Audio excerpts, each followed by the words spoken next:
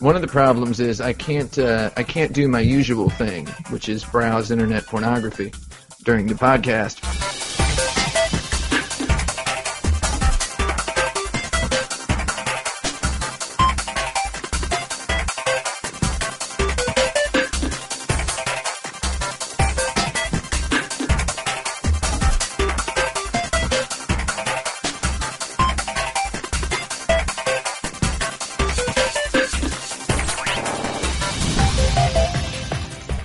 This is the story of a podcast named Insert Credit. It's episode 65, and I'm your angry video game nerd stand-in, Alex Jaffe. Joining me this week is Walter Day stand-in, Frank Cifaldi. Hi. Sean Baby stand-in, Tim Rogers. I met that guy once. And Brandon Sheffield stand-in, Ian Adams. It's a me. I've met all of the people you just mentioned. Oh my god. Yeah, they're all on the show right now. The guy is that Frank is supposed to be a stand-in for. Who was that? Walter, have you seen The King of Kong? Oh. Walter Day is the founder of Twin Galaxies. He's the guy who always wears the referee uniform and plays guitar and stuff. Does he make the hot sauce? No, that's a different guy. That's Billy Mitchell. I Ian Adams, I think everybody in the video game correcting industry makes responses. hot sauce. I think it's a flip of a coin when you meet somebody in the video game industry. Does this person make hot sauce? Flip a coin. There's your answer. There's a surprising amount in common between making video games and making hot sauce, but you just spoiled question 8 of the show, so I'm getting rid of that one. The old hot sauce question. Yeah. Tim, do you have the first question, or did you come unprepared? I had like a whole bunch of... I had a template for a question, and I was just searching for the ultimate answer for it. It was... Man, I couldn't figure it out. Let's give you some time. So let's... because I couldn't think of the best template for it. All right, I'm going to ask maybe 3 Yes. questions, and then we'll get to yours. You have that Okay. time to think about it. Roughly That 18 sounds minutes. good. Yeah, Our that fir- sounds good. Yeah. Our first topic. Okay. What video game are you the most baffled actually got made? Whoa. What? BMX XXX maybe? Yeah. Oh yeah, that had a lot of money behind it. It really Yeah, did. there was like millions of triple dollars A in that. game for Yeah. its time. It's a triple A Yeah, it game It had those where pyramid about breasts in it. women riding bikes with their shirts off. Like Right. that happened. Like you could go to Best Buy and buy BMX Triple X. You could go to Blockbuster and rent it. Yeah. It was just there. And like, wasn't there like a multiplayer mode where you can like snipe at the topless women with a gun? Or Was there? I think you dreamed that. Yeah. Wow. I think feel Frank like, dreams 'cause that I every actually played night. BMX Triple X because I was the assistant manager to Blockbuster when it came out.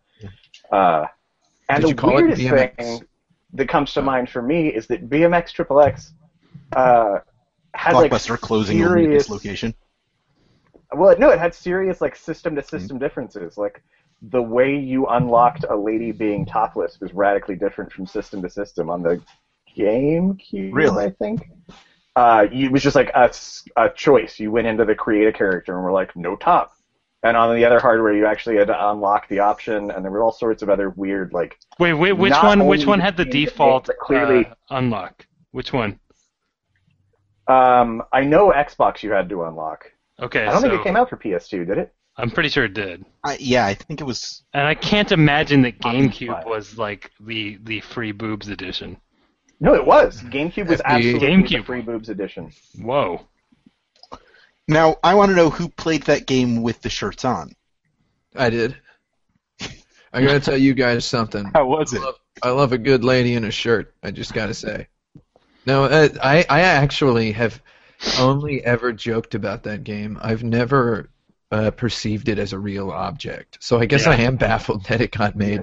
Like you actually played it, Ian Wadhams. You played it. I did. It's the exact same engine as the Dave Mirra BMX. Dave Mirra Freestyle or whatever it's called. Yeah. I sort of played that one. It's because- exactly the same game. So if you played Dave Mirra and you held a Playboy up near the screen, Mm-hmm. but like it was just the back, because again, you're playing the game. It's just the back.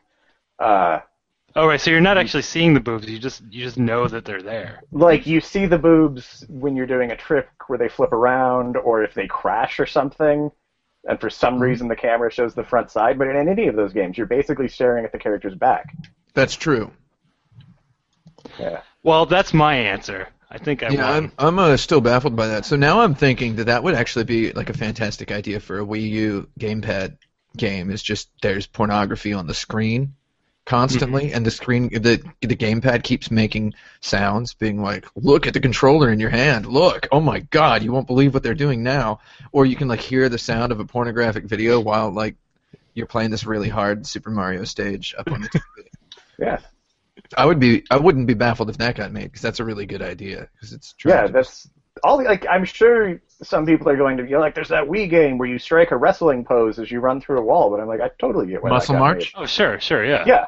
Somebody that was putting together prototypes, and they did that, and they were like, "This is funny. Let's ship it." yeah. That's like an art project, and it's also extreme low salaries among game developers in Japan. Yeah, exactly. So it's like, oh yeah, sure, you guys, you can just break off and make that, and charge $10 for it, and some idiot will buy it. And I mean, I knew an idiot who bought that game. Muscle March, is that the one you're talking about? Yeah. Yep. Yeah, It had a funny trailer. It had a story where it's like somebody's stolen your protein powder.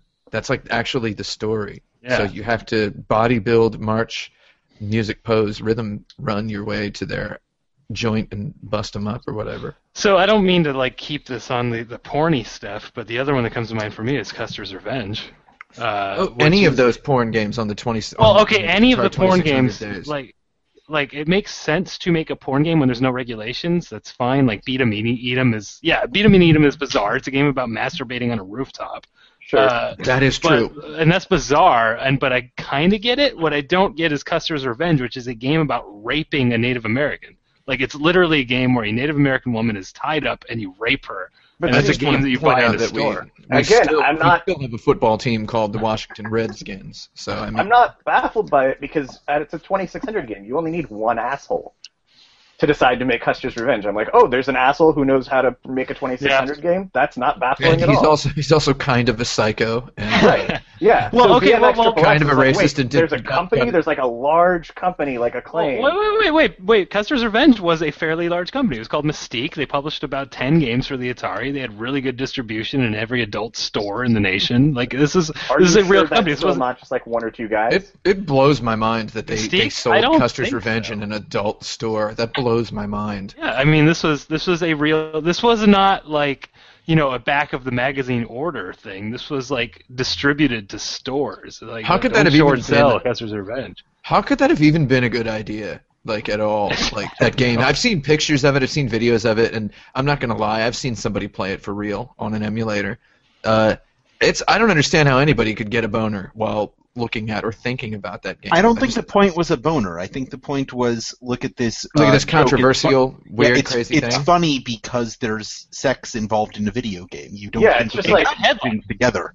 Childish, prurient, like, Yeah. oh, look how inappropriate we're being. Back then, Right, you could just say anything on the screen was anything. You're like, this dot is a baseball player or whatever. So I guess I don't know. You could definitely look at tell that Custer's Custer Revenge. had You an can- erect penis. You could see Yes. sort of an erect penis there. Yeah. All right. And people can see a baby in their ultrasound photos. I guess they can see an erect penis in cultures. Whoa, Culture's Revenge. Whoa! I was just talking to somebody Podcast name. today. I was having a phone call in which I was talking about how much I hate culture. So I guess there you go. I'm Okay. talking. I hate culture. Culture's Revenge. That was a Freudian slip there. But yeah. What were the best-looking video games of the pre-NES era? This is question number 2. Revenge. Yes. Custer's Revenge. That boner, I've got to say, was could- sublime. You could feel the turgidness through the screen. I think to make this Turgidity. question interesting, we have to eliminate arcade games because there are plenty of arcade games from before the NES days that look better than like 16-bit games. So Sure, yeah. I Go think it's for got to it. be Eliminate eliminated. those. Okay. I'm gonna just say a bunch of stuff on Bit.Trip, like Battlezone. Actually looks Sure. pretty cool. Yeah. Not that platform game with the guy who's just a bunch of squiggly I didn't lines say jumping around. everything on Bit.Trip. You did. You implied. let's see that there. I like that helicopter game on Intellivision. I don't remember the name of it. It's got like an overhead city view, and you drop things down. That's got a really good look to it. I know that one. God, all those Intellivision games were so chunky. It was hard to make them look good. Yeah. I still consider Hero on the 2600 aesthetically pleasing because it's just so simple in design. It's just a cavern with a guy, but you know, it's got those lanterns in the cavern that are sort of pulsing light in this neat effect, and like when you see water, you can tell that it's water. Like it's a pretty good looking game. Not in stills, but. God, so okay, we can only talk about home console stuff. I think so, or computers. Why not? Okay. But like, if you go arcade stuff, it's like anything Midway was doing. Well, I mean, you can go back a ways. Like, I think Pac-Man looks really, really good. Pac-Man could have looked, but you know, you compare that to the early home console, the pre-NES home console Pac-Man, so those all look like shit. Yeah, they look pretty bad. Yep. There's a 2600 game published by Atari where you're a dolphin. I can't remember the name of it. But that one had that one looked really good. Dolphin? It was not Echo the Dolphin for the Atari 2600. No, that one looked really good because I understand that was a joke. Thanks for explaining that. Wait, Atari games could look cool because the way the 2600 worked, where you're just drawing each scan line of the TV, you could actually have like a ton of colors because you're just sort of racing the photon beam, right? So you could actually create these neat rainbow effects. So I remember in that game specifically, like the water on the surface sort of like subtly changed color as you got deeper and deeper in, and that looked really good. I don't remember the name of it though. Come on! Yeah, I don't remember the name of any of those I can't things. help you guys. Nope. This is a question I have no opinions on. I was legitimately asking you guys. What else? Oh, can we also note that most of them looked bad? Yeah. Oh yeah. Yeah. That's implied. Part of why this was real hard.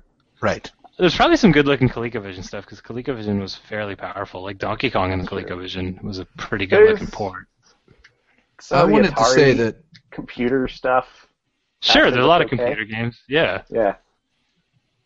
I mean. And what did you want to say? Oh, I was going to say, when you first asked the question, I was going to say that I like Asteroids Deluxe in the arcade, but I guess that's an arcade game, so it doesn't count. I guess we can count them. I like any of those ultra high resolution vector graphics games with the really creepy, bright, black and white colors. I think those still look really awesome today. As the vector as graphics art. Star Wars arcade game. That was a good looking video game. Looked really good. They did some weird effects on that too, like when you're shooting the beams, it actually like intentionally blurs itself just based on the I don't even know how Vector Monitor works, but like it just kind of like slightly misses or something to create this blur that's like a motion blur. Like they actually thought that far ahead. So Star Wars is great looking. Major Havoc is a really good looking vector game too. Major Havoc's not one that people talk about very often, but I love that game. That game is pretty goddamn sweet. I mean, we're talking about arcade games now. Marble Madness is an old arcade game that looks fantastic still. Yep. It looks pretty good. The shading on that is crazy. Our listeners are informing us that the Dolphin game is conveniently titled Dolphin, by the way. Ooh. I thought that was the code name for the GameCube. That's way too far after the NES. Whoa. That was a good joke there, Jeffy. I like how Donkey Kong looks. Yep. The original Donkey Kong looks pretty hot and sweet. I like all looks those. super dumb, but when Mario, Jumpman jumps around, it feels good. It looks I good. like Miss Pac-Man. Yeah, his maiden name was Jumpman. Then he married into the Mario family. That explains why his name is Mario. Mario. Yeah. Luigi Mario. What kind of insane parent would have named him Mario Mario? It doesn't track. Mario. I mean, all those Miyamoto Mario.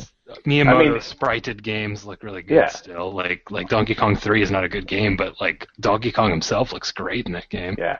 Donkey Kong is a good-looking plus gorilla. teeth. We should totally note that Yamuchi married into the Yamuchi family and took that last name, so there's a pretty hardcore Nintendo precedent for taking the wife's last name. Sure. I almost married into a Japanese family once. Would you have tell taken guys that story? No, Well, you yeah, did not. that's what I mean. Yeah. I really liked the last name. That was actually part of the reason why I was considering marrying the girl when she asked me to marry her, and then we didn't get married. Can you say the last name? I'm not going to say the name. Something horrible happened is why I didn't marry her. So Okay. something just absolutely stupid. All right. Tim was disfigured. Yeah, that's why I'm wearing these sunglasses. Yeah. Okay, This but was last week. I think all of the Like Nintendo games pre-NES were pretty cool. The Nintendo arcade games looked cool. there's a lot of cool, like, I think Midway stuff, arcade-wise, that had pretty high-resolution screens, so the sprite work looked pretty good. Like Tapper was one of them. Rampage still looks pretty good. Mm-hmm. Arch Rivals, I don't know how old Arch Rivals is, though. I will totally note that the naked lady walking away in Rampage is better looking than anything from Custer's Revenge. True. Also That's true. BMX XXX. Yeah. No, it works better than either of those. Third topic. Third, Okay. already? Yeah. Fun just flies by. When is a video game remake or remaster different enough from its predecessor to be eligible again for annual award consideration? Oh, no. That's a Pac-Man difficult question. DX or Pac-Man Yeah, there you Champion go. Edition. Those ones. I almost wouldn't consider those That's not a remake. remasters. I consider that like a new game that has absorbed the legacy of the old game. I like I that. stand by my answer. That's when it's different enough to be considered for an award. Yeah, I know. That's why I started to understand the quality of the answer while trying to refute it. I think that Pac-Man DX is just, or Champion Edition is just fantastic. Just goddamn fantastic. That's a super good game. And that Championship Edition DX is a different game. I think it's definitely a different game. You just call it Championship Edition 2 if you wanted. It's actually a different game. I like the first one better. It's the PC version of DX, has the original game there. You just play that mode, and it's exactly like the old one. There's no bombs or anything. So the PC version is the best. That's why it's DX++. Then you can play it with a keyboard. Yep. Let me bring up a recent topical example. Okay. For instance, RT. yes, the Stanley Parable, which was released in Steam and for various computer systems last week. A lot of people are getting their look at it for the first time. It is pretty much a remake of a Half-Life 2 mod from 2011. So is that a 2011 game or a 2013 game? I would say that's a 2013 game. Am I the only one who's played both versions besides Alex? Has Alex played both versions? No, I have not played both. Okay, so Have I'm you the only played one who either actually... version? This is kind of fun. I'm the only one who the actually is latest like, version. legitimately able to answer the question. Yeah, go for it. Yeah, that's why we invited you. For this question. Yeah, I would say it's different enough, in part because the original was a free release that really was a work in progress of ideas that are better crystallized and more fully formed in the final version. There are... Is it like Narbacular Drop versus Portal? It's not... It's less dramatic than that. Like, Narbacular Drop and Portal don't even have any puzzles in common. Okay. Elements of the core mechanic are actually changed between the two of them. In Narbacular Drop, you can shoot a portal through a portal, which creates all sorts of super complicated puzzles that Portal doesn't allow for. Stanley Parable has moments that are identical aside from having brand new art. Sure. That said, the flow of the game, the nature of that game in particular, is so much about moment-to-moment choice-making and flow that moving those moments into a different space or having the way that you get there be different really does significantly change them as a context. Well, maybe we should define what is and isn't. Like, I'd say Metroid Zero Missions is a different game, right? Yeah, That's I a would very agree with different that. game, yeah. I'd say The Secret of Monkey Island Special Edition isn't a different game. So, Okay. Where does something like Super Mario Brothers for the Game Boy Color, where it had Super Mario Lost Levels yeah, as a bonus, where does that fit? It had a ton of extra content. But it's a collection. It's not a remake. Yeah, that's Are- not a... Or port, I guess, right? Tetris and Tetris the Grandmaster, different games. Yes. Yeah, different rule sets. Different It's games. Tetris easier the with a puzzle Grandmaster game is to be great. like- with a puzzle game, it's pretty easy to be like, oh, the rule set changed. That's a different game. Yeah. I play it a different way. Whereas with a Are Like- Madden 2012 and Madden 2011 different games? Yeah. Yes and no. I believe that there could be a moment where they release a Madden game that suddenly all the reviewers are like, well, finally they made one that is worthy of nominating for Game of the Year. I mean, that happened with NBA 2K11 a couple of years ago. Mm-hmm. It's like, whoa, this game suddenly got really great, when really it was, marginally better. It just had Michael Jordan. Yeah, I was going to say they added Michael Jordan to it. Michael Jordan's on the cover, and then suddenly a bunch of people who otherwise wouldn't have paid attention are paying attention. Like I remember me. when Super Mario All-Stars came out, I remember that Smalls. being called, like, I know EGM gave it like 2 10s and 2 9s. I think Frank can corroborate that. But when we They're back there. I don't feel like in the August 1996 issue, or 95, sorry. I when, thought EGM doesn't do first-party reviews for Nintendo. Well, this was in the mid 90s, so this was a little they different. had loosened up by then. Yeah. Yeah, they got over the existence of Nintendo Power. I think they were making enough ad dollars. But like when we did our Super Nintendo podcast, I'm pretty sure we would have vetoed Super Mario All-Stars, even though I'm sitting here thinking maybe Super Mario All-Stars is an essential Super Nintendo game. that card that maybe has it is. Super Mario All-Stars and Super Mario World and a Super Nintendo, and you can Yeah. pretty much just be like, well, I'm done. You don't really. Yeah. You could just glue that to the Super Nintendo. Yeah. You don't need another game. In fact, why wasn't that a thing? Why wasn't there a Super Mario All-Stars plus Super Mario World already Just a installed, console. like a pass-through thing inside the console? Why wasn't that in there? Just with no slot. It was just a box that played that. Yeah. What about Super Mario 64 DS? There's a lot of new stuff you can do with that, with the little... I'm just Oh yeah, it kidding. has all the Mario's co-op modes playable. and everything. What? It has It all has- the co-op and the competitive Yeah. stuff. Yeah, it had some co-op in it. I wouldn't ever consider that a good thing at all, though. That definitely Yeah, felt like it's- mini games added to an existing game, though. Yeah. Yeah. I mean, that was a DVD release, right? With bonus features. That wasn't a remake. You I guys think- want to one-up this? Nah, that's Okay, I okay. have an answer that I actually think is pretty succinct. Let's hear it. If when I sit down and start playing the game, the decisions that I'm making are fundamentally different than the decisions I would have made if I was playing the old version, I'm playing a new game. All right. I'm okay with that. Are you ready with your question? Or do you need more time? Give me some more time. Okay. some Well, more I time. want to argue Ian's point, though. Okay. Like, I'm up for one-upping it. let's say that in theory. Oh wait, this has happened. Okay. Let's go soft porn adventure to Leisure Suit Larry, right? Okay. This is a text adventure with the same puzzles that is now a graphical adventure with different character names and everything. Is that a remake of the text adventure?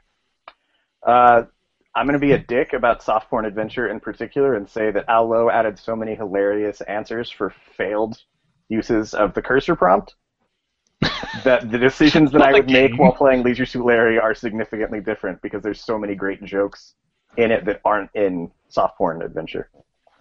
Okay, but is But if if that weren't the case, yeah.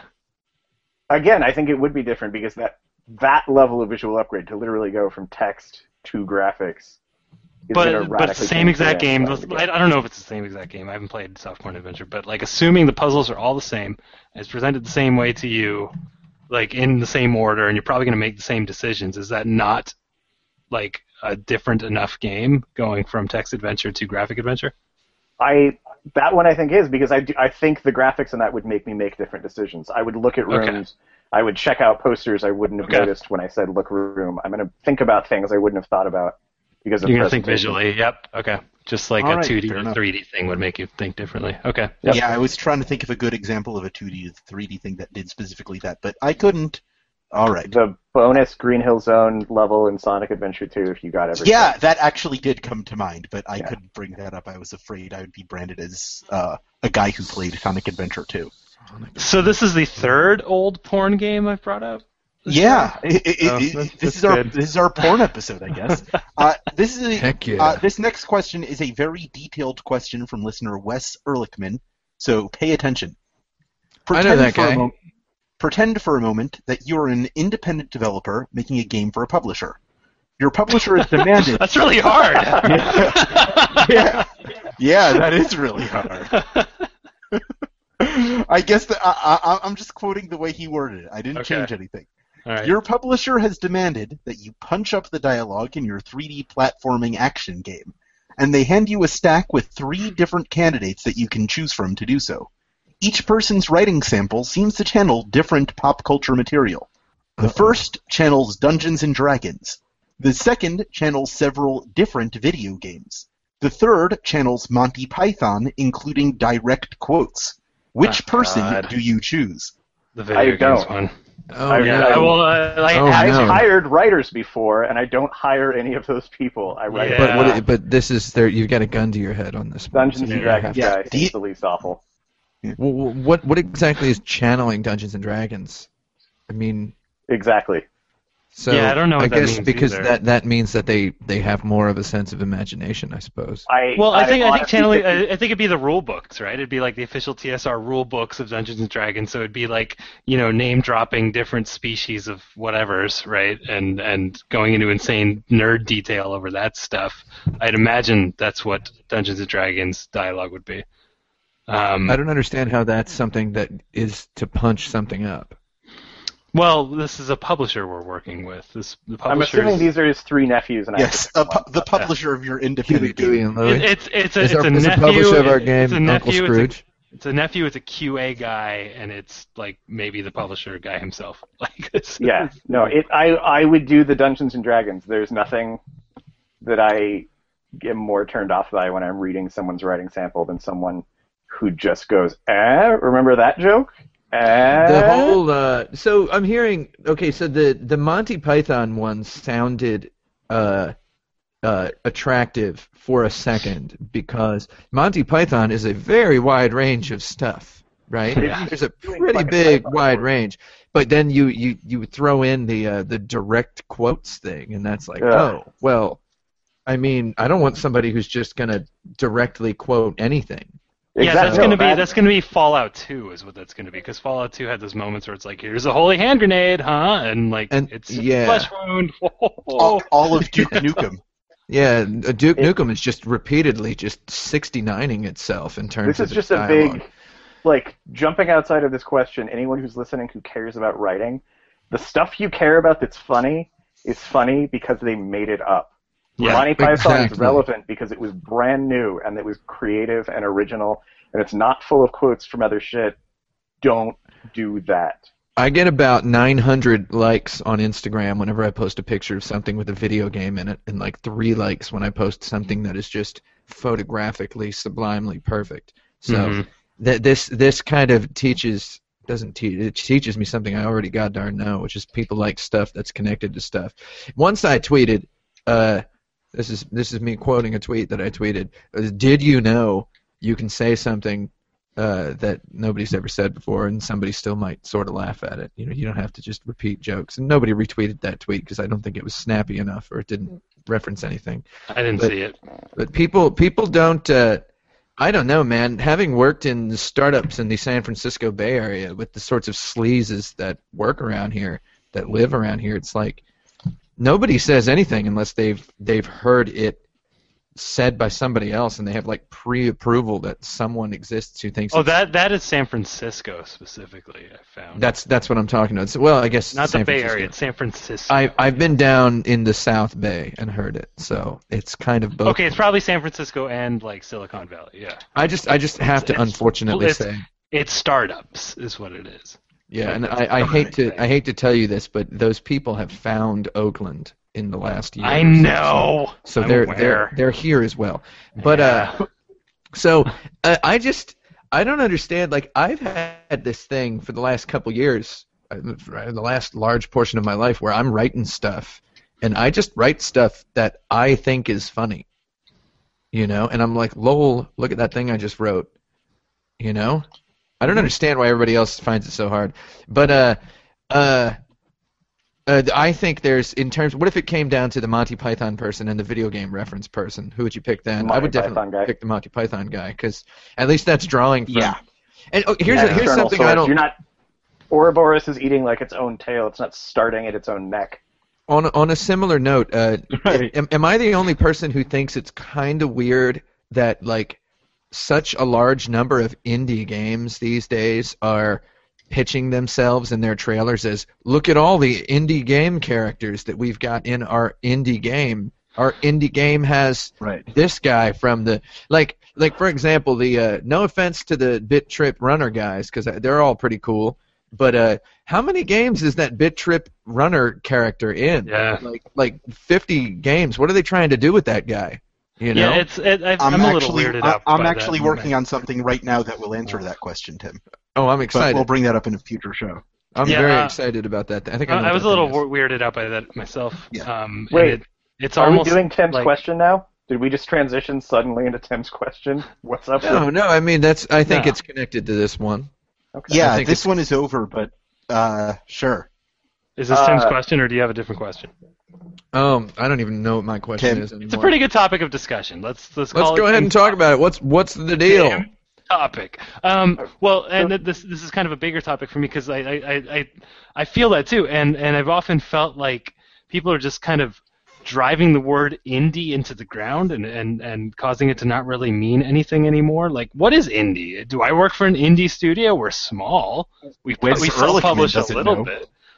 I don't know. Like, what is indie? Like, and I feel like the whole, like, Retro City Rampage is a good example. Like, you go into an arcade in Retro City Rampage and you play a Bit.Trip runner game, you play a Super Meat Boy game, I think maybe Hotline Miami or something. But it's like, it's almost become an identity rather than like an actual like set of rules or whatever. Like, it's, you identify as being an indie game developer, and it's like something you wear with pride, even if it doesn't actually mean anything.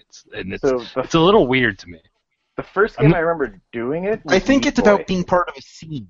It's like a solidarity sort of thing, that like, oh, we're all scraping by together. And Yeah, I think so. Scraping. I love scraping. So I know. What were you like, saying in the first? I don't think it's that. Yeah, I don't think it's that terrible a thing. I think it's pretty endearing. Is somebody lagging? I don't think so. The first one I remember is Meat Boy, not Super Meat Boy, the Flash game. Oh, Yeah. Meat Boy had Castle Crashers characters in it, which made a lot of sense because it was CCC. being made for Newgrounds. Yeah. And it was being made by people Yeah. who were buddies with Tom Fulp, and it was all sort of, that little Newgrounds clique. And they would do you're right. that. They would kind of throw each other's characters into their games, and it was just an Easter egg for each other. And then Super Meat Boy went out, and they carried that premise forward, and it was a gigantic fucking hit. Yeah. And I think that sowed the seed for a lot of people, that they went, oh, okay, that's part of how you market as an indie. You market that way, where it's like you're not being crass, you're just sort of being like, look, we're all bros, we hang out together. It's almost analogous to like a hip hop record having somebody more famous than you guest on a track or something. Yes, that's a great point. I've thought about it that way before. Yeah, I'm not saying it's wrong. I don't even really know what that Bit.Trip runner guy is supposed to be. That's all. I just think he's just like kind of a thing. Well, he bits, he He's trips, a and he Pong runs. that's sentient. I don't get that game. It's not like a platform game, is it? It's like No, it's a rhythm game. It looks like a platform game. Yeah, it's a rhythm game pretending to be a platform game. Yep. I'm not saying it's like wrong. It's just still kind of weird to me to just, I don't know. Like No, you're absolutely right that indie is a scene more than it is like. Yeah. Indie used to mean I am developing video games without external funding. Right, and it also, I mean, like it's all the same stuff now. There used to be this clear divide, but like, it's all just game development to me at this point. It's right. I mean, especially now that there's like no in between, right? It's like huge or everything else, and like I don't know, just the word indie is just it's become meaningless to me. But it is a good badge, as Alex said. It is something to feel proud of still. So I don't fault people for using it. I'm kind of weirded out by its current application. I've never called myself an indie game developer. Independent, maybe, but not. I don't like the word indie. I don't like shortened versions of words, I guess. Acronyms, abbreviations, sure, but nothing cutesy. Yeah, nothing cutesy for me. I'm too cool. Hence the glasses. Yeah, let's move on, shall we? Yep. How will future game designers invoke nostalgia for the games of the double aughts? Probably with like flying cars. Flying cars is a definite. Yeah. I think in about 3 or 4 years from now, every single video game is going to be like Wipeout or F-Zero. It's going to. I was going to say flat shaded polygons. Yeah, those two. Yeah. Scale, I think, is one of the first games that's actually really evoking an early aughts aesthetic. Yeah, I like the way that game looks. It looks very, very interesting and confident and different, and I enjoy it. But you're talking about the games of now, right, Alex? Basically? Yeah. Yeah. No, well, now we're a little bit past. I'm talking about the games like maybe 5 years ago. Okay. 5 years ago. So early, well, not early, but like, what you think of as like Xbox 360 right. and PS3, yeah. Right. Early to mid. The color palettes, I guess. Well, everything be common blue color and brown. palette. Yeah. It's one of those things that's hard to say. Like it's hard for me to say. Like I can clearly identify in a photo if it's like the 90s, the 80s, 70s, 60s, 50s, 40s. Like that's really easy. But like I still don't know what the aughts look like in a photo. Hence the question, Frank. Right. I know. Like I'm just saying, it's really hard to identify that while it's happening. The lack of distance, the lack of context externally is really tricky. But that said, I mean, like, it's easy to do like a PS2 throwback just with the poly count, right? Right. Like that's like you have a PS2 level poly count and it just looks like a PS2 game automatically. That's probably going to be true of this generation. I mean, we're not near photorealistic or whatever. Like I think you can just you can have the same sort of poly count and shading and stuff. Unreal Engine shininess. Yeah, that's a good one. Yeah, bloom. Yeah, like all that BioShock shininess. The bloom that makes stuff look like it's just kind of wet with white light. Just with the. I feel like that could be a thing somebody gets nostalgic about. Everything just looking like maybe Gears of War style oatmeal men. Oh, oatmeal face. Yeah, I think oatmeal face is a thing that a couple of people are gonna. Yeah, that could be a thing. Yeah, oatmeal face. Yeah, I think Unreal shininess really hit it. I think once that and brown. Yes, shiny and brown. That's how you invoke the double aughts. Yes. Yeah, shiny brown. Just like gray. my turds. Next question. Yeah, turds. I'm glad. I'm glad we got around to talking about turds finally. And I'm hoping like the ultra cinematic thing, like look, we're a movie. Get it? Like I hope that is like just a sign of the times and not. The future. Yeah. Camera shaking and stuff. Yeah. Nintendo Wii production was shut down in Japan this week. To pay our respects, what are your best Wii memories? Oh, man. Well, I guess my best one is launch week. Which, I had a good time at that. Yeah, like my launch week was I was home in Las Vegas staying with my mom, and I wasn't quite sure if I was going to buy it like launch day or wait, but it was like 4 a.m. on launch day and I was awake. And I was like, I'll just go to Target, see what the line's like. And I did, and I ended up getting one on launch day. I bought a Wii with Zelda and for some reason Trauma Center. But I spent a week playing through Twilight Princess on my mom's couch, which is not like, a great game. It's a good game. It's not great, but it's decent. Being an adult and playing through a new Zelda on your mom's couch for a week with nothing else to do was a pretty good time and something that I'll probably keep with me forever. I'll never forget how. Right. Luigi's Wow, coins.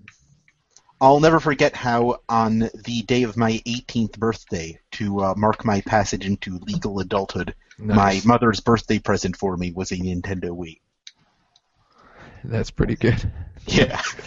That's pretty But good. Tem, you played Mario Galaxy. You know which level I'm talking about? Yeah, I played that one. Luigi's purple Which one? coins.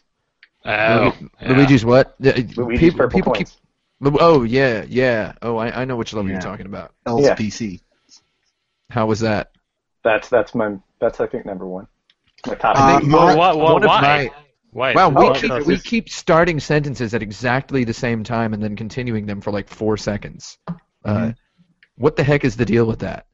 So I was going to say my biggest Wii memory, now that you put a gun to my head and tell me to pick one, I'm going to go ahead and say it, is I had planned a trip to Los Angeles, California, and the trip was such that I would be leaving the day after Super Mario Galaxy came out. So I bought Super Mario Galaxy, and I took I didn't open it up. No, I did, and then I played it for like 3 seconds, and I was like, yeah, this is cool. And then I took it with me to Los Angeles, and I played it with a lady that I liked a lot. And we just hated it. It was just, we felt it was really insipid and bad. And Mario didn't slide around anymore. And the Planetoids gimmick was so cheap and flimsy, like the plastic the Wii was made of, like the battery compartment on the Wii controller. Just made of a plastic you could put in a pot of water, like warm water, and have it just dissolve. This is your favorite memory of the Wii? Yes, it's my favorite memory because we found other stuff to do. Cool. And I remember that Wii just being on somebody's living room floor, just in the middle of a rug, just sitting there. And then I'm like, I guess I've got to go back now. And I just threw it in my suitcase and I didn't even care. And would you say that Mario Galaxy is the worst game in the official Mario canon? No. I don't know. It's an okay game. I didn't hate it so much as I was just vigorously disappointed because I'd set aside 2 weeks of my life to have a good time. New Super Mario Bros. 2 is way worse. New Super Mario Bros. 2 for the 3Ds? Yeah. For the 3Ds? Yeah, it looks pretty bad. I haven't actually played that one. Not good. That's my favorite Wii memory, though. I remember the day that the trickle down news for the Super Smash Bros. Brawl kind of campaign. The day they announced that Sonic the Hedgehog would be in it. That was a really big deal, pretty much everywhere. That was a hot time in the city. Yeah, parades and confetti. People were calling their moms. It was like the unveiling of Twilight Princess all over again. That was fun. Remember. Oh yeah, with just people shrieking and screaming. Yeah. And crying their eyes out. I guess my favorite actual Wii memory was just the announcement of the controller, because you thought there was going to be cool stuff. Yeah, I really thought that this was going to open a lot of doors to interesting game design, and maybe if they had a self-publishing platform back then, which I mean. Yeah, that's hilarious, right, to think of Nintendo in 2006 having a self-publishing platform, but maybe if they did, we would have actually seen some really cool, innovative stuff, but it never really happened. There were some sort of interesting games. Boom Blocks was kind of an interesting use of the remote, but, the promise of it is my favorite memory, and, that's why I wanted it right away, and it just never really delivered. Hacking it and just copying all of your games to a USB drive. I was going to say that too, actually. Yeah. And being like, well, here's what video games are going to be like. It's a matter of time before this is how it is. And everybody's a fucking backward troglodyte, and we still can't have nice things like that. Yep. I had the memory with the Wii and the PS2, putting all my games on a hard drive and being like, they're all there. Or the DS also, right? DS flash card. Yeah. Well, it's I happening can't wait now. for the world to catch up here. But yeah, I think it's happening. I remember getting that Wii Sports Resort and playing it with my bros, Delicious McCune, whose birthday it is today. Happy birthday, Delicious. I remember us playing that Frisbee golf on there. Yeah. It's been hard since you died, dude. I remember playing frisbee golf with him in my living room and just being like, "Wow, this is so great," because that Motion Plus was pretty cool. It did a bunch of cool stuff. And then, it was too late, though, because most people had already had their Thanksgiving dinner with Grandma and Wii bowling, like, a couple years earlier, and they were over the Wii as a thing, and finally it had the cool stuff. And I guess another cool memory was playing the first 20 hours of Zelda Skyward Sword on my sofa in this very living room right here, in the cold, in the dark, and just not liking it. But in a constructive way. I had fun disliking that game. All right, next topic. Which video game character do you believe would hate you personally the most? My mom. Wait. Um. Oh man, that's such a good question. That's a good Princess Peach, because she's really hot and a girl. Yeah, that's. Do the guys from Madden count? I don't feel like we would get along. I don't know. No, I don't think that. I would count the guys players from or the announcers. I would count the guys from Mutant League Football, but not the guys from Madden. Okay. I feel like you could hang with some football players. I think Big Head Bill Clinton from NBA Jam would not like I me. wouldn't fine. But regular head Bill Clinton and you would get along just fine. Regular head Bill Clinton from NBA Jam would think I was okay. Well, how about Clinton's Air really Dog? Self-conscious. Like he's always like, "Are you looking at the giant head? God damn it!" I think Lester the Unlikely, if he were a real person, would have probably sent me several email death threats by now, because he would have also been a fan of yours, though. Is the thing. Yeah, a lot of he would have been a fan who then one day posts something on NeoGAF where he's like, "I used to enjoy reading his articles, and now I don't." That would be Lester the Unlikely, and also Green Dog, the beached surfer dude. Mm-hmm. Green Dog would I think there's going to be a Forever I think there's going to be a Homestuck video game soon. The Homestuck guy would probably hate you most. I don't know what that is. I don't know what that is either. I think Chakan, the Forever Man, would not like me. All right. I also think the guy from Mystic Defender wouldn't like me. I think the Comic Zone guy would like me, but I would dislike him. Yeah. I think T-Hawk from Super Street Fighter 2 would not like me. But you're 0.1% Native American. Oh, that is true. He hates that, though. That's fucking like, oh, really? Why? Because your great-great-grandfather raped one of my ancestors? You're a monster. Yeah. You might actually. T-Hawk would think. Yeah, I think he wouldn't like that. I think Dalsim from Super Street Fighter 2, not regular Street Fighter 2, I think he wouldn't like me either. Because lately I've actually been doing yoga every day. And Super Turbo Dalsim. I think he would think that was threatening. Super Turbo Dalsim would think I was okay though. Yeah. I think Bonk and I could hang out. Bonk? Yeah, Bonk. Well, can Bonk speak? I think Bonk just he could on his the Hudson Marketing MySpace page for Bonk. Yeah. Was actually pretty weird, and it was a bunch of posts of Bonk talking about the ladies. Like he was like they wrote him as like a ladies' man, and I would hate him, but he would probably be cool with me. He'd probably call me bro. In-game Bonk, who doesn't talk, and I could just go get Korean barbecue. Bonk's only verb is bonk. Is that true? He would slam his head into the table. In the sense that other video game characters' only verb is kill. Bonk's verb is bonk. I feel like the Professor Bird guy from the Battletoads series would not like me. No. Oh man, that guy would hate you. Yeah, we would not get along at all. That guy would really, he would go right after your nuts with his foot. Marcus Phoenix, I don't see him and I getting along. Nice. No. I think Marcus Phoenix would definitely chill with me. The Space Marine from Doom and I have a lot in common. BJ Blazkowicz? Wait, no, BJ Blazkowicz is the character from Wolfenstein. The Space Marine from Doom has no name. They're similar though. They've got the same kind of face. I mean, let's face it. Space Marine wears a helmet. They have a similar face though. Under the helmet. I think the guy from Excite Bike, who's riding a motorcycle, I don't think he would like me. Well, after what I put him through. Yeah. Yeah, he has good reason not to like I it. would make those edit levels where it's just the loop and he falls, and then like right think, away without enough speed, it's just the loop again. I think Daxter from Jack and Daxter would try repeatedly to bite off my testicles. I think he would. Just immediately upon meeting you, he would just like immediately just dive right for him. He'd go right after my balls. He'd just like open his mouth, and you'd be like, "Oh, you're gonna die for my testicles," and he wouldn't even nod. He'd just like go.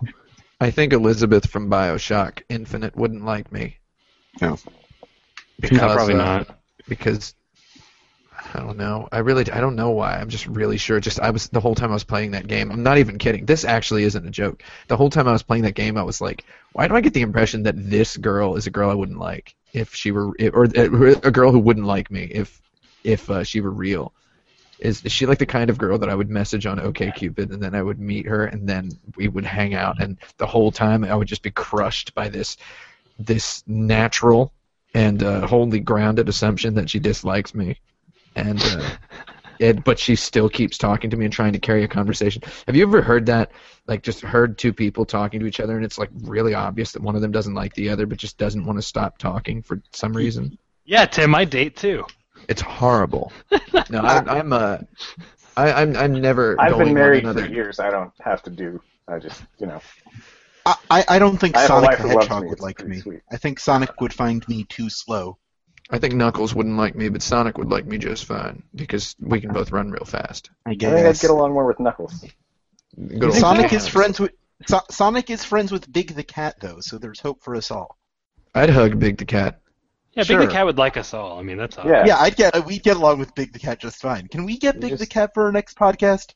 Let's get Give it a shot. BTCs, I call them. Yeah. All right, because you're I so think close. that the Green from Gunstar Heroes would hate me. All I right. think think the he would- NPC from Grand Theft Auto 5 that's like a slightly chunky blonde girl in a tank top would not like me. Oh, her. That No. Yeah, she would probably not like you. Yeah. I think that Princess Daisy from Mario Tennis would not like me. Oh, yeah. Just Mario yeah. Tennis. Who would like you less, Princess Peach or Princess Daisy? Princess Peach. All right. All the robots from PAC-MAN. Sure. I don't think they would. Oh, yeah. All right. Most video game. I think characters- Mega Man would shoot me in the balls with his Mega Buster the second he saw me. Not if Daxter gets to you first. That's true. What? Oh, he might, wait, he might shoot. Daxter's face. Yeah, that would be horrible. We don't want that. I would just have Daxter's blood all over my groin and my legs, and then Mega Man would see that, and then he would shoot me in the stomach, and then he would shoot himself in the head while I bled to death. Let's move on to our last question before the lightning round. Okay. What is the Yeah. longest you've played an unsatisfactory video game until it redeemed itself? Until it Oh, yeah. redeemed itself. Yes. They never redeemed themselves. I decide about 5 minutes in that I don't like a video game, and then I don't allow for redemption. I'm actually pretty sure that I have the same exact answer as Tim, whether or not he was serious. Like I don't think sticking it out has ever paid off for me, so I just stopped sticking it out. Like it's really obvious right away if a game's going to be good to me. Yeah, I have beaten games I didn't like, and Right, me without too. fail And I at have the liked end, games I didn't beat. I was like, oh, that stayed bad. Limbo was shitty the whole way. Kind of Oh, got worse God. toward the end. Yeah, Limbo just got worse and worse. It's just a snowball of badness. Yeah, But it was played basically that Braid, whole game. guys. It was what? But it was did basically you- Braid, guys. no, How did you Limbo know- sucked really bad. Limbo wasn't Braid. I think you're joking. It's okay. Yeah, that's what everybody said about Limbo. It was basically Braid. That's a good joke. They were. I played BioShock. Okay, so BioShock Infinite is a good example. I slogged through that whole game, and just at the very end, like when the ending starts happening, I was lolling like a psycho. Well, I didn't was you just- play I that game was out of just obligation? What? Didn't you play that out of obligation?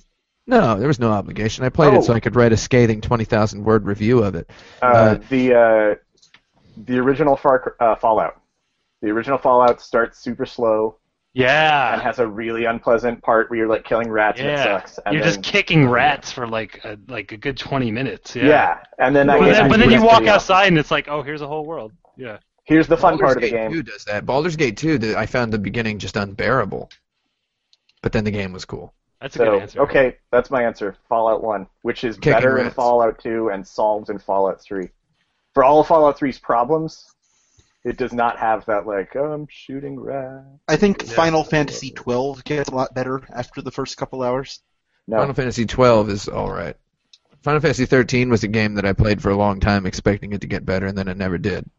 And then at the same time, I shrilly started laughing at it, but that might have been due to the psychosis.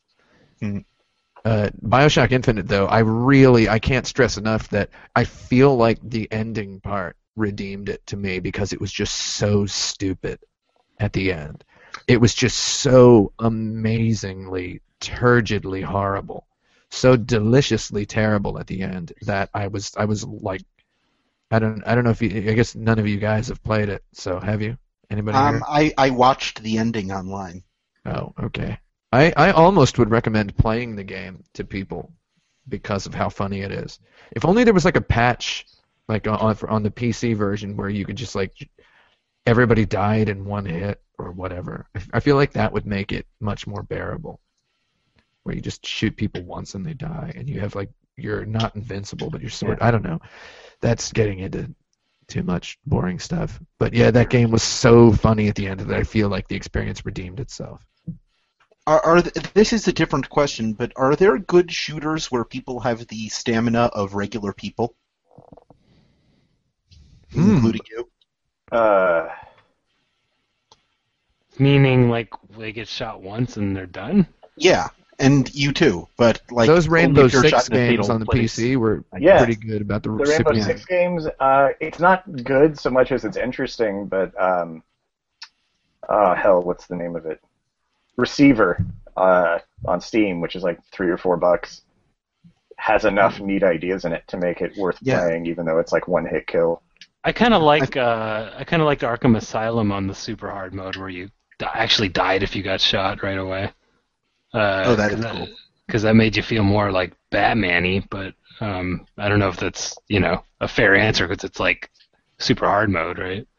I liked that Rainbow Six on the PC. Like around the time that came out, there were a couple. This was before the whole Call of Duty mold had kind of settled onto everything. So it was like it was just all about these really interesting situations where the map is like this big open thing, and there's like one thing that's going to happen on this map. You don't have some level designer just kind of plugging away at it for maximizing the content per square virtual inch or whatever, and it's just like shoot this guy once to kill him, he hits you, you're dead, start over.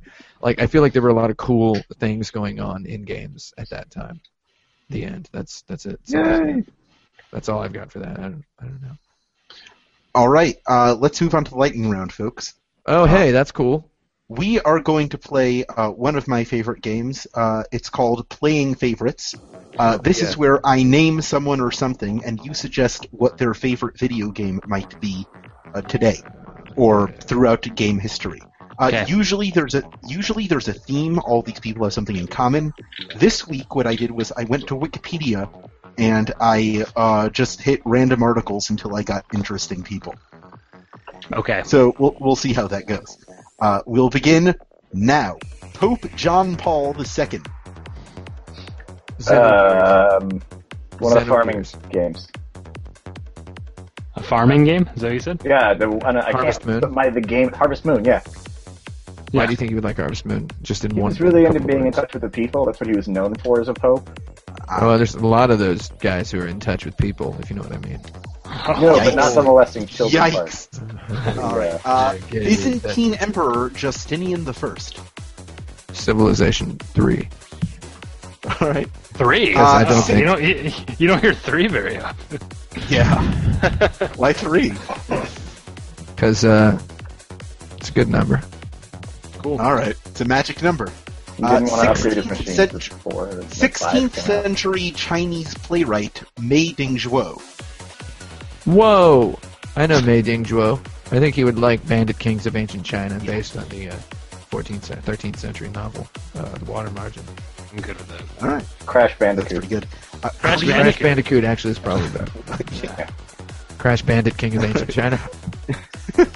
Crash Bandit King. Creative advisor to Gary Gygax, Jacob Menzer. Advanced Dungeons and Dragons, Pool of Radiance. No, I bet it's something way more. It's like he would really be really into the game Hegemon, Alexander of Macedon. The Bard's Tale. No, they were like the D&D guys were war game nerds who accidentally got rich making fantasy games. He would be really into like a game where you play historically accurate Alexander of Macedon adventures with like supply route protection being a really core part of the gameplay mechanic, and you win by winning the way he actually won those battles in history. I agree. I agree with you. Mothra, the Godzilla Kaiju Mothra. Well, he would like Godzilla on the NES where you play as Mothra. I don't think he'd like the fighting games as much. I think he'd like the more platformy ones. Mothra would love Pokemon because they're one of the few games that lets you get a moth in there.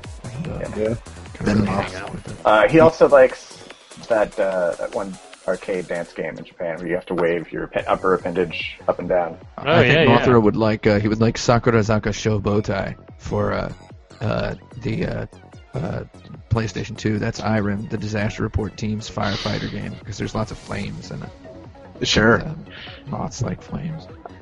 Oh yeah. Yeah. I forgot about that. About moths. Oh yeah. Argentinian tennis champion Guido Pella. Virtua Tennis 2. Well, he probably likes soccer. Yeah. Maybe, Probably, yeah. Yeah, I Probably mean, he winning plays 11. tennis all the time. No, yeah. I'm pretty sure it's Dirt 2. I think it's a rally racing game. Dirt 2. That's the kind of thing I imagine a sports athlete would like.